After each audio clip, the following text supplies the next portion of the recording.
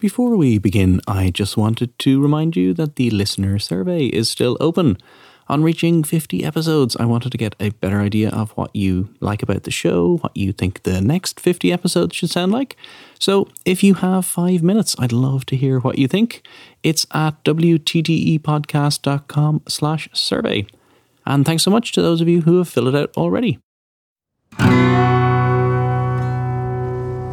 I'm Connor Reid with words to that effect.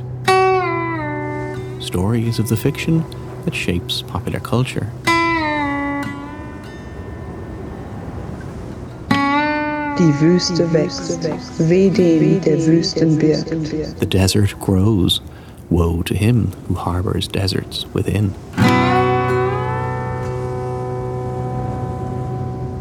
Well, I suppose my inspiration for the book was a pretty unusual one. For many years, before I actually started writing the thing, I was obsessed with a line from the philosopher Friedrich Nietzsche, and it appears in a piece of poetry that Nietzsche wrote. Die Wüste wächst. The desert grows. Woe to him who harbours deserts within. Weh dem, der Wüsten birgt.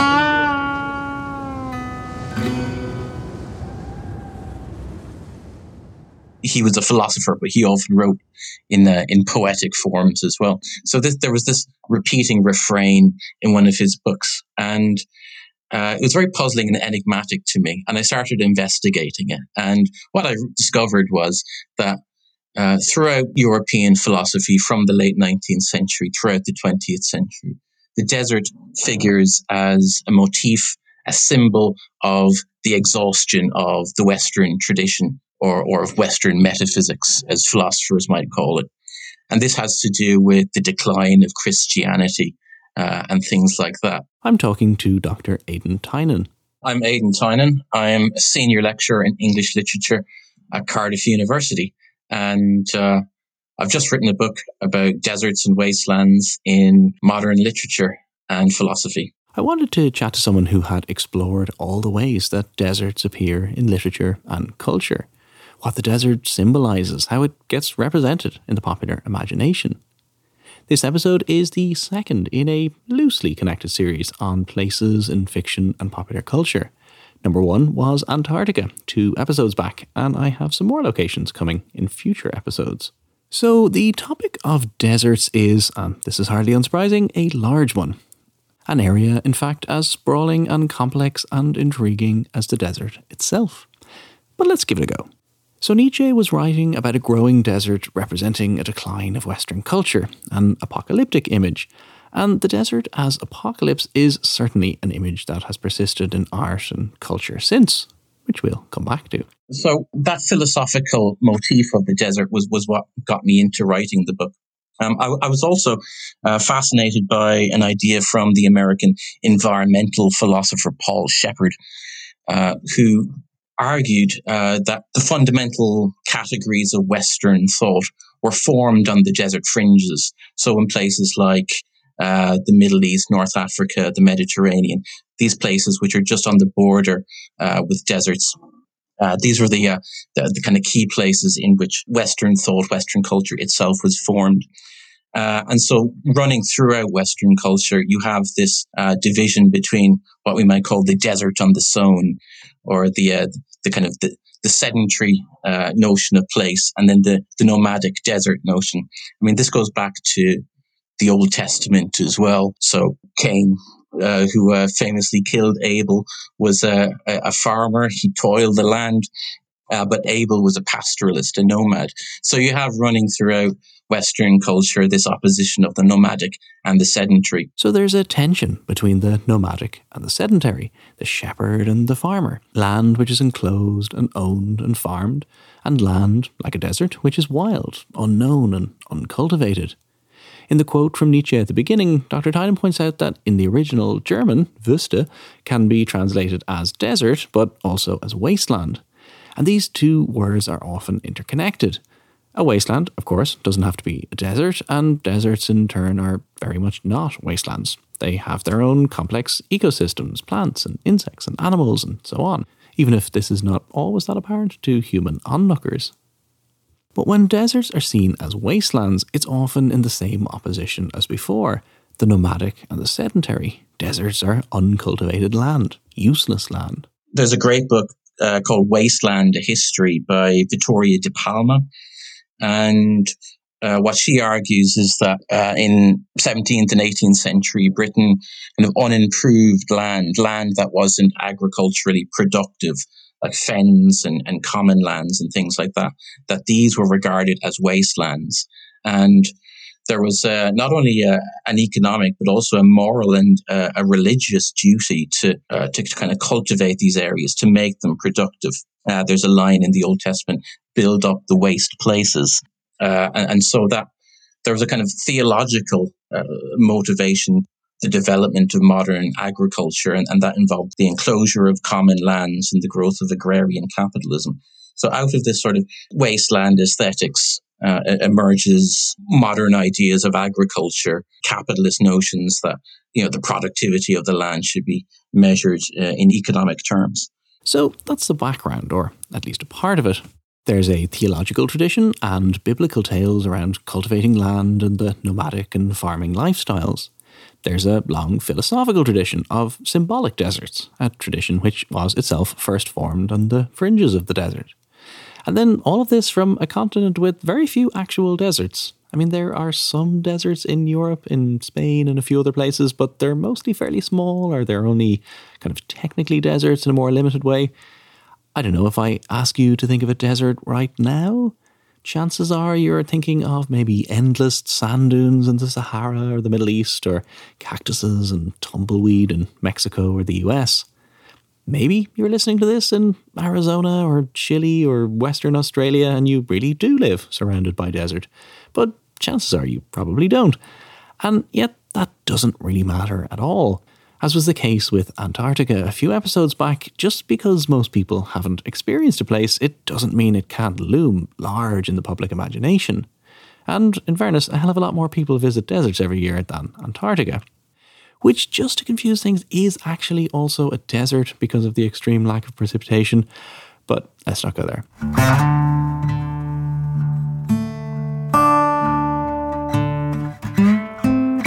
So how do we tend to imagine and portray the desert? And what does it say about us and our relationship to each other? And crucially, to the planet we live on?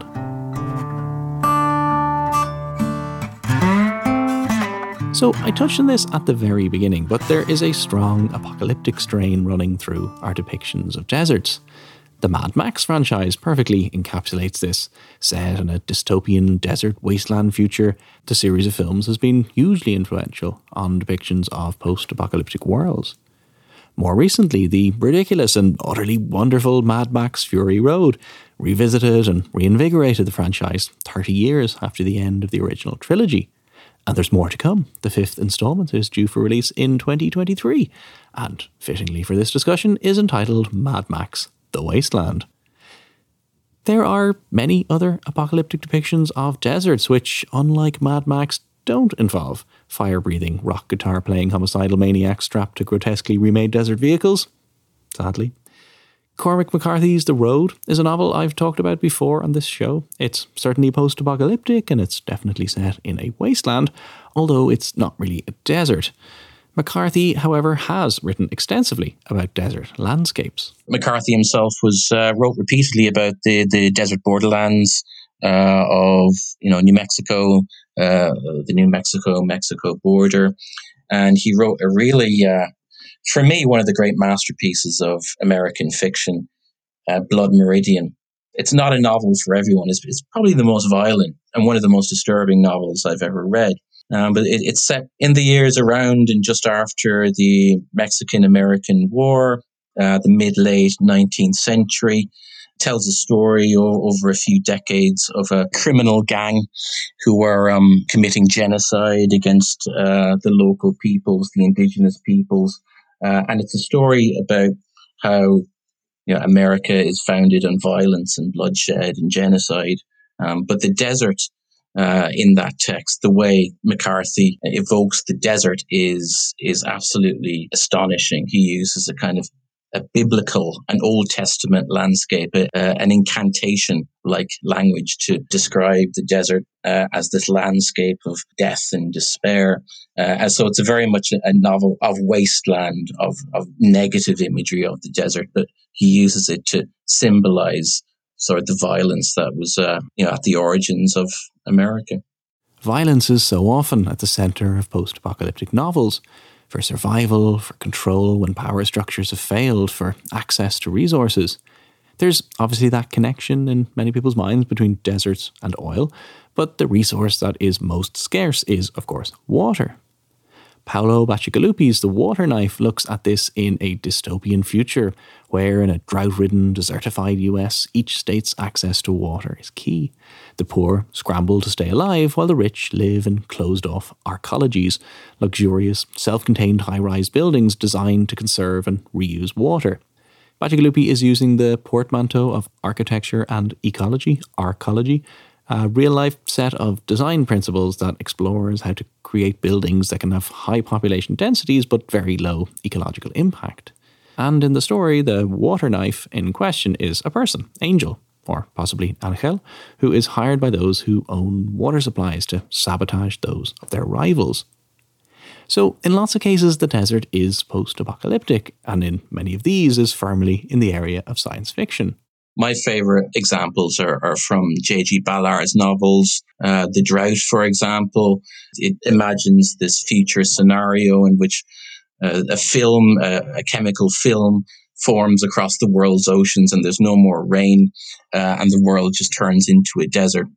And the characters are wandering through these sand dunes with like broken down cars and things like that, discarded everywhere. There's another novel by Ballard called Hello, America, which is very interesting to us because it features the 45th American president, who was named President Manson. Of course, he just had the 45th president. He was named Trump, but in Ballard's dystopian future, it's President Manson.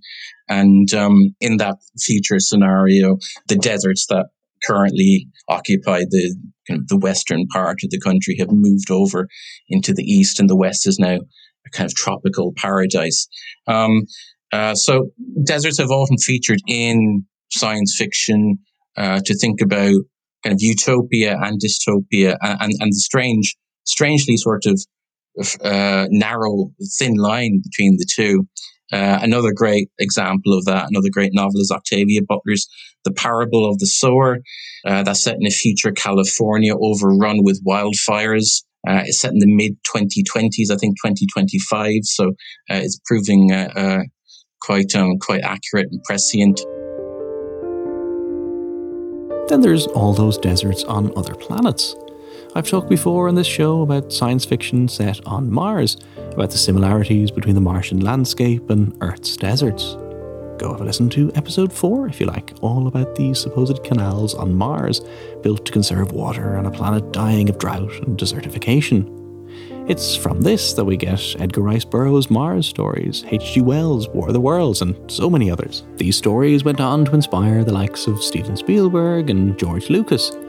And there's another desert connection too. One of the novels I write about in my book is T.E. Lawrence's Seven Pillars of Wisdom. And T.E. Lawrence was better known as Lawrence of Arabia. He was a participant in the Arab Revolt during the First World War, in which essentially the British forces drew on the support of the Bedouin tribes of the deserts of Jordan and Saudi Arabia and places like that to fight against the Ottoman Empire and the Germans. And Lawrence wrote this famous account of his experiences. But it was filmed as Lawrence of Arabia by David Lean in 1962, I think. And that had a huge effect on Steven Spielberg. And also other filmmakers of that generation, like George Lucas. And so when you get the scenes of the desert planet Tatooine in films like Star Wars, or when you get the deserts in the Indiana Jones movies, what you're seeing there is the influence of Lawrence of Arabia on these filmmakers. And Lawrence of Arabia's music was by the renowned film composer Maurice Jarre in his first film score. He later went on to score lots of science fiction films, including the third Mad Max installment. Look at all those desert connections. And of course, if you're talking about desert science fiction and about influences on Lucas and Spielberg and practically everybody else, you have to mention Frank Herbert's 1965 novel Dune and its numerous sequels. It's a story in which warring factions vie to gain control of the dangerous desert planet of Arrakis, so important because it's the only place where a hugely valuable drug is available, the spice. There's courtly intrigue and subterfuge, but there's also a carefully and beautifully realised desert ecology, with water scarcity at its centre. There's a new film version being released later this year, actually. So, before we go on, I wanted to take a very quick break to tell you about two extremely important things. Firstly, as I'm sure you're aware, this show is part of the Headstuff Podcast Network, and Headstuff Plus is our membership platform, which you can join for €5 plus VAT a month. In return, you get a load of bonus content, so not only the bonus episodes and other lovely things from this show, but extras from every single show on the network. And you help me make more episodes of WTTE for you, so everyone wins. So go to headstuffpodcasts.com, headstuffpodcasts.com, and you can find out more details about all of that. And speaking of head stuff, why not check out another show on the network, like Fail Harder? This is a podcast where host Emma Jane chats to people at the top of their game about failure. This is a really good show. I would definitely recommend it. There have been lots of great guests like Paul Mescal and Panty Bliss and Louise O'Neill and plenty of others. And season 3 has recently kicked off.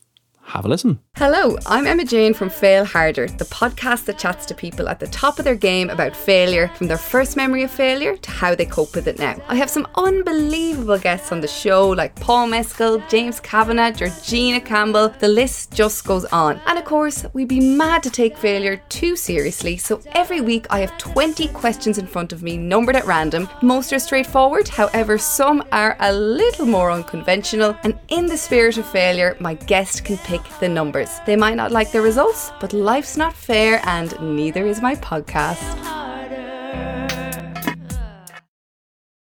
So looking at all of these texts, and there are plenty more, Dr. Tynan and I chatted about Don DeLillo, Margaret Atwood, Claire Vay Watkins, and a whole host of others. But you'll have to read his book to get more on that. But it got me thinking about what, if anything, all of these works have in common. Are there any ideas that run through most or all desert fiction, whether science fictional, post-apocalyptic, or more realist? Yeah, I mean, I guess what crops up again and again is this idea that we can lose the world can collapse completely, but that it can also be remade anew. So you have this disappearance and reappearance of the world. The world is, only what we've made it, and we can make it anew. So often, in the desert landscapes of fiction and popular culture, especially in American popular culture, you have this idea of the desert as offering a kind of salvation, even if that involves suffering. So you get ideas of death and rebirth definitely throughout a lot of these texts. But you also get ideas of changing our perception, learning to perceive things anew and relearning what a place can be. And what place and space are. And I guess that's a lot of it's down to sort of hallucinatory perceptions that you often find in desert places. Utopianism and dystopianism, remaking the world, a salvation from the everyday, a place outside society to perceive things anew. Personally, I kept thinking about one place. So when did you go? So I went to Burning Man in 2016. This is Maeve Connellan, a friend of mine. I literally know nothing about it. So what's the deal? How do you even get there, or how does it work? So Burning Man is pretty much a 9-day festival in the desert in Nevada, but it's quite interesting because people would say actually it's not a festival, it's a recreation of a city. And the main area that it's in is in a place called Black Rock City. And it's based on a load of different kind of principles of, well, first and foremost, 100% leave no trace. So you come create this massive big city that has everything you need. You leave 9 days later and it looks like no one's ever been there. So it's a real appreciation for the land around you and the ecosystem. But that's kind of the first thing. But it's mad. It's people don't just go to Burning Man. Like there's a lot of people and they live this Burning Man culture and they have that in their lives and they're real burners and they kind of take the principles of Burning Man like in their day-to-day lives, which would be things of radical self-reliance is the first one, radical inclusion, so including people in everything you do, radical, it's all radical, self-expression, and then it's all built around community. So it's like a community where everyone is the friendliest people you will ever meet are at Burning Man. Everyone is so nice, they're so inclusive, they're so friendly. And it's kind of this idea of participation and self-reliance, which means that people bring the fun. So you don't have like, you know, a huge amount of acts that promoters bring in and play. Like people bring the fun themselves, and it's how you participate within the culture of Burning Man. And plenty of people participate with the culture. 70,000 people go. It's huge. Like the playa itself is massive and everyone goes around on bicycles. And obviously there's no electricity or plumbing. So everything is complete self-reliance. There are portaloos and toilets there and they're actually so well maintained. But there's no electricity. So you have to, at nighttime, it's incredible. So you have to light yourself up, you and where you stay in your camp. So you have to have like glow in the dark, you know, lights and everything on your bike and all over your body. And then you have these art cars that go around breathing fire. So it gives this real magical kind of, I suppose, like Mad Max kind of feel. And the culture behind the festival, the type of people it attracts, the atmosphere, well, it couldn't really be anywhere but a desert. You have these things called whiteouts. And because the sand is so, I don't even know if you call it sand, but whatever the alkaline, salty powder that creates the desert is so fine that when there is any kind of wind or wind storm or current, it can create these things called whiteouts where it lifts the dust into the air. So that's why you'll always see people walking around with goggles and masks on. It's actually to protect themselves. But walking through a whiteout is so surreal because it could be, you know, 2 o'clock in the day and, you know, completely clear out. And then 5 minutes, you're walking through the desert and then it's completely white. And there could be 500 people around you, but you can't see one of them. You don't know where anybody is. And it's like walking through a cloud or something like that. So that's pretty spectacular. Could it work elsewhere? If you had, like, where else is there like that expanse of open land? I think it's the feeling that you're kind of completely away from the world, if that makes sense. That kind of makes it so special. Like you feel like you're so far away from your own day-to-day reality. And it is that kind of how that all acts around you creates the kind of intensity of the culture, I suppose, that's in it as well. And alongside all this, you have another idea, the desert as symbolising the emptiness and pure superficiality of culture, the desert of the real, in the famous phrase by the French philosopher Jean Baudrillard. He wrote a remarkable travel book called America, or L'Amérique. You know, he spends much of the book just driving through the desert landscapes of Utah, Nevada, Arizona, places like that. So he's not giving you what you would expect from a travel book about America. He's not in like New York or Las Vegas or the cities. He's driving through the desert landscapes and he's thinking to himself, these deserts, these are the perfect symbol of what has happened to culture in America, because he's saying in America, culture, and this is his French snobbery coming into play, but in America, culture comes to die. And what we're left with is just this sort of pure superficiality, what he called hyper-reality. There's nothing real about American culture. There's nothing authentic. And he looks at the desert landscapes, the kind of inhuman mineralogical landscapes of the desert, and he's saying this is the perfect symbol for postmodern American culture. And he gives us the phrase in that book, the desert of the real, meaning when you look at postmodern culture, American culture, when you strip away everything, when you strip away the representations, there's no real object underneath. There's just a sort of an emptiness or a desert. And so he gives us this phrase, the desert of the real. Deserts can be symbolic places of cultural and artistic emptiness and superficiality for Baudrillard, but they are also real-life places where emptiness, real or apparent, can be advantageous. Deserts are where things can happen far out of sight of curious or suspicious onlookers, Where better than the deserts of New Mexico for Walter White and Jesse Pinkman to cook up crystal meth in a camper van? But it can also be somewhere that can be conveniently construed as empty when required by governments or corporations, a place to bury toxic waste, say, or to test nuclear weapons. Rebecca Solnit has written a book called Savage Dreams about nuclear testing in the deserts of Nevada and places like that. Dozens and dozens of nuclear bombs were set off, detonated in the deserts of the American Southwest during the Cold War. We think of Nagasaki and Hiroshima as the two kind of nuclear bomb detonations, but there's loads of testing that was going on, and most of those were done in desert places. Let's finish, though, on a more positive note with the concept of salvage punk. It's a term that I take from Evan Calder Williams, who wrote an interesting book called Combined and Uneven Apocalypse. And he contrasts salvage punk with cyberpunk and steampunk. But it's also an idea, I mean, it's essentially the Mad Max scenario where you're living in a world where everything is breaking down. It's a post-apocalyptic world, so you can't really fix anything permanently, or you can't make any new stuff. So you keep having to patch up what you already have.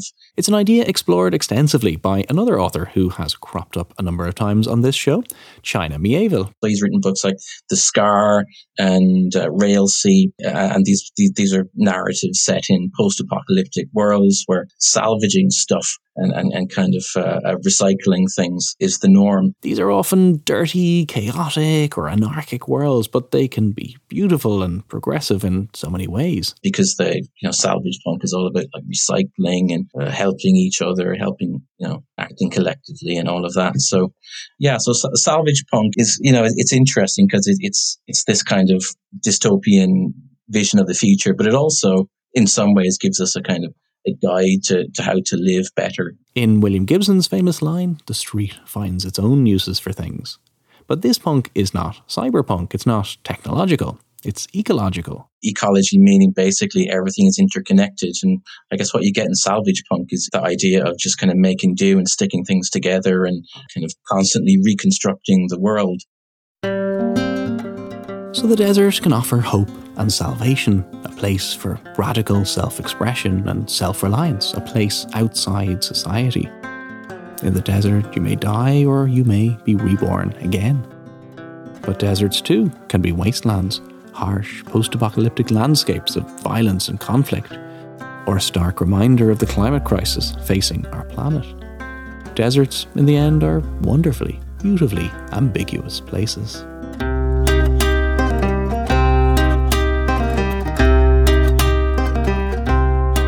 That's it for another episode of Words to That Effect. Thank you so much for listening. Special thanks to my guest this week, Dr. Aidan Tynan. His book is out now, and if you'd like to know more about all of the areas we covered today, and obviously lots more, I'll put links to the book on the Words to That Effect website, which is wttepodcast.com. Thanks also to Maeve Connellan for chatting to me about Burning Man. And also to Maria, who was the German voice of Nietzsche. You can follow the show at Words to That Effect on Instagram and Facebook, and follow me on Twitter at CEDReid, CEDReid. You can get links to all sorts of things and previous episodes and, well, everything you'd like, really, on the website, wttepodcast.com. You can find a link there to support the show on Headstuff Plus.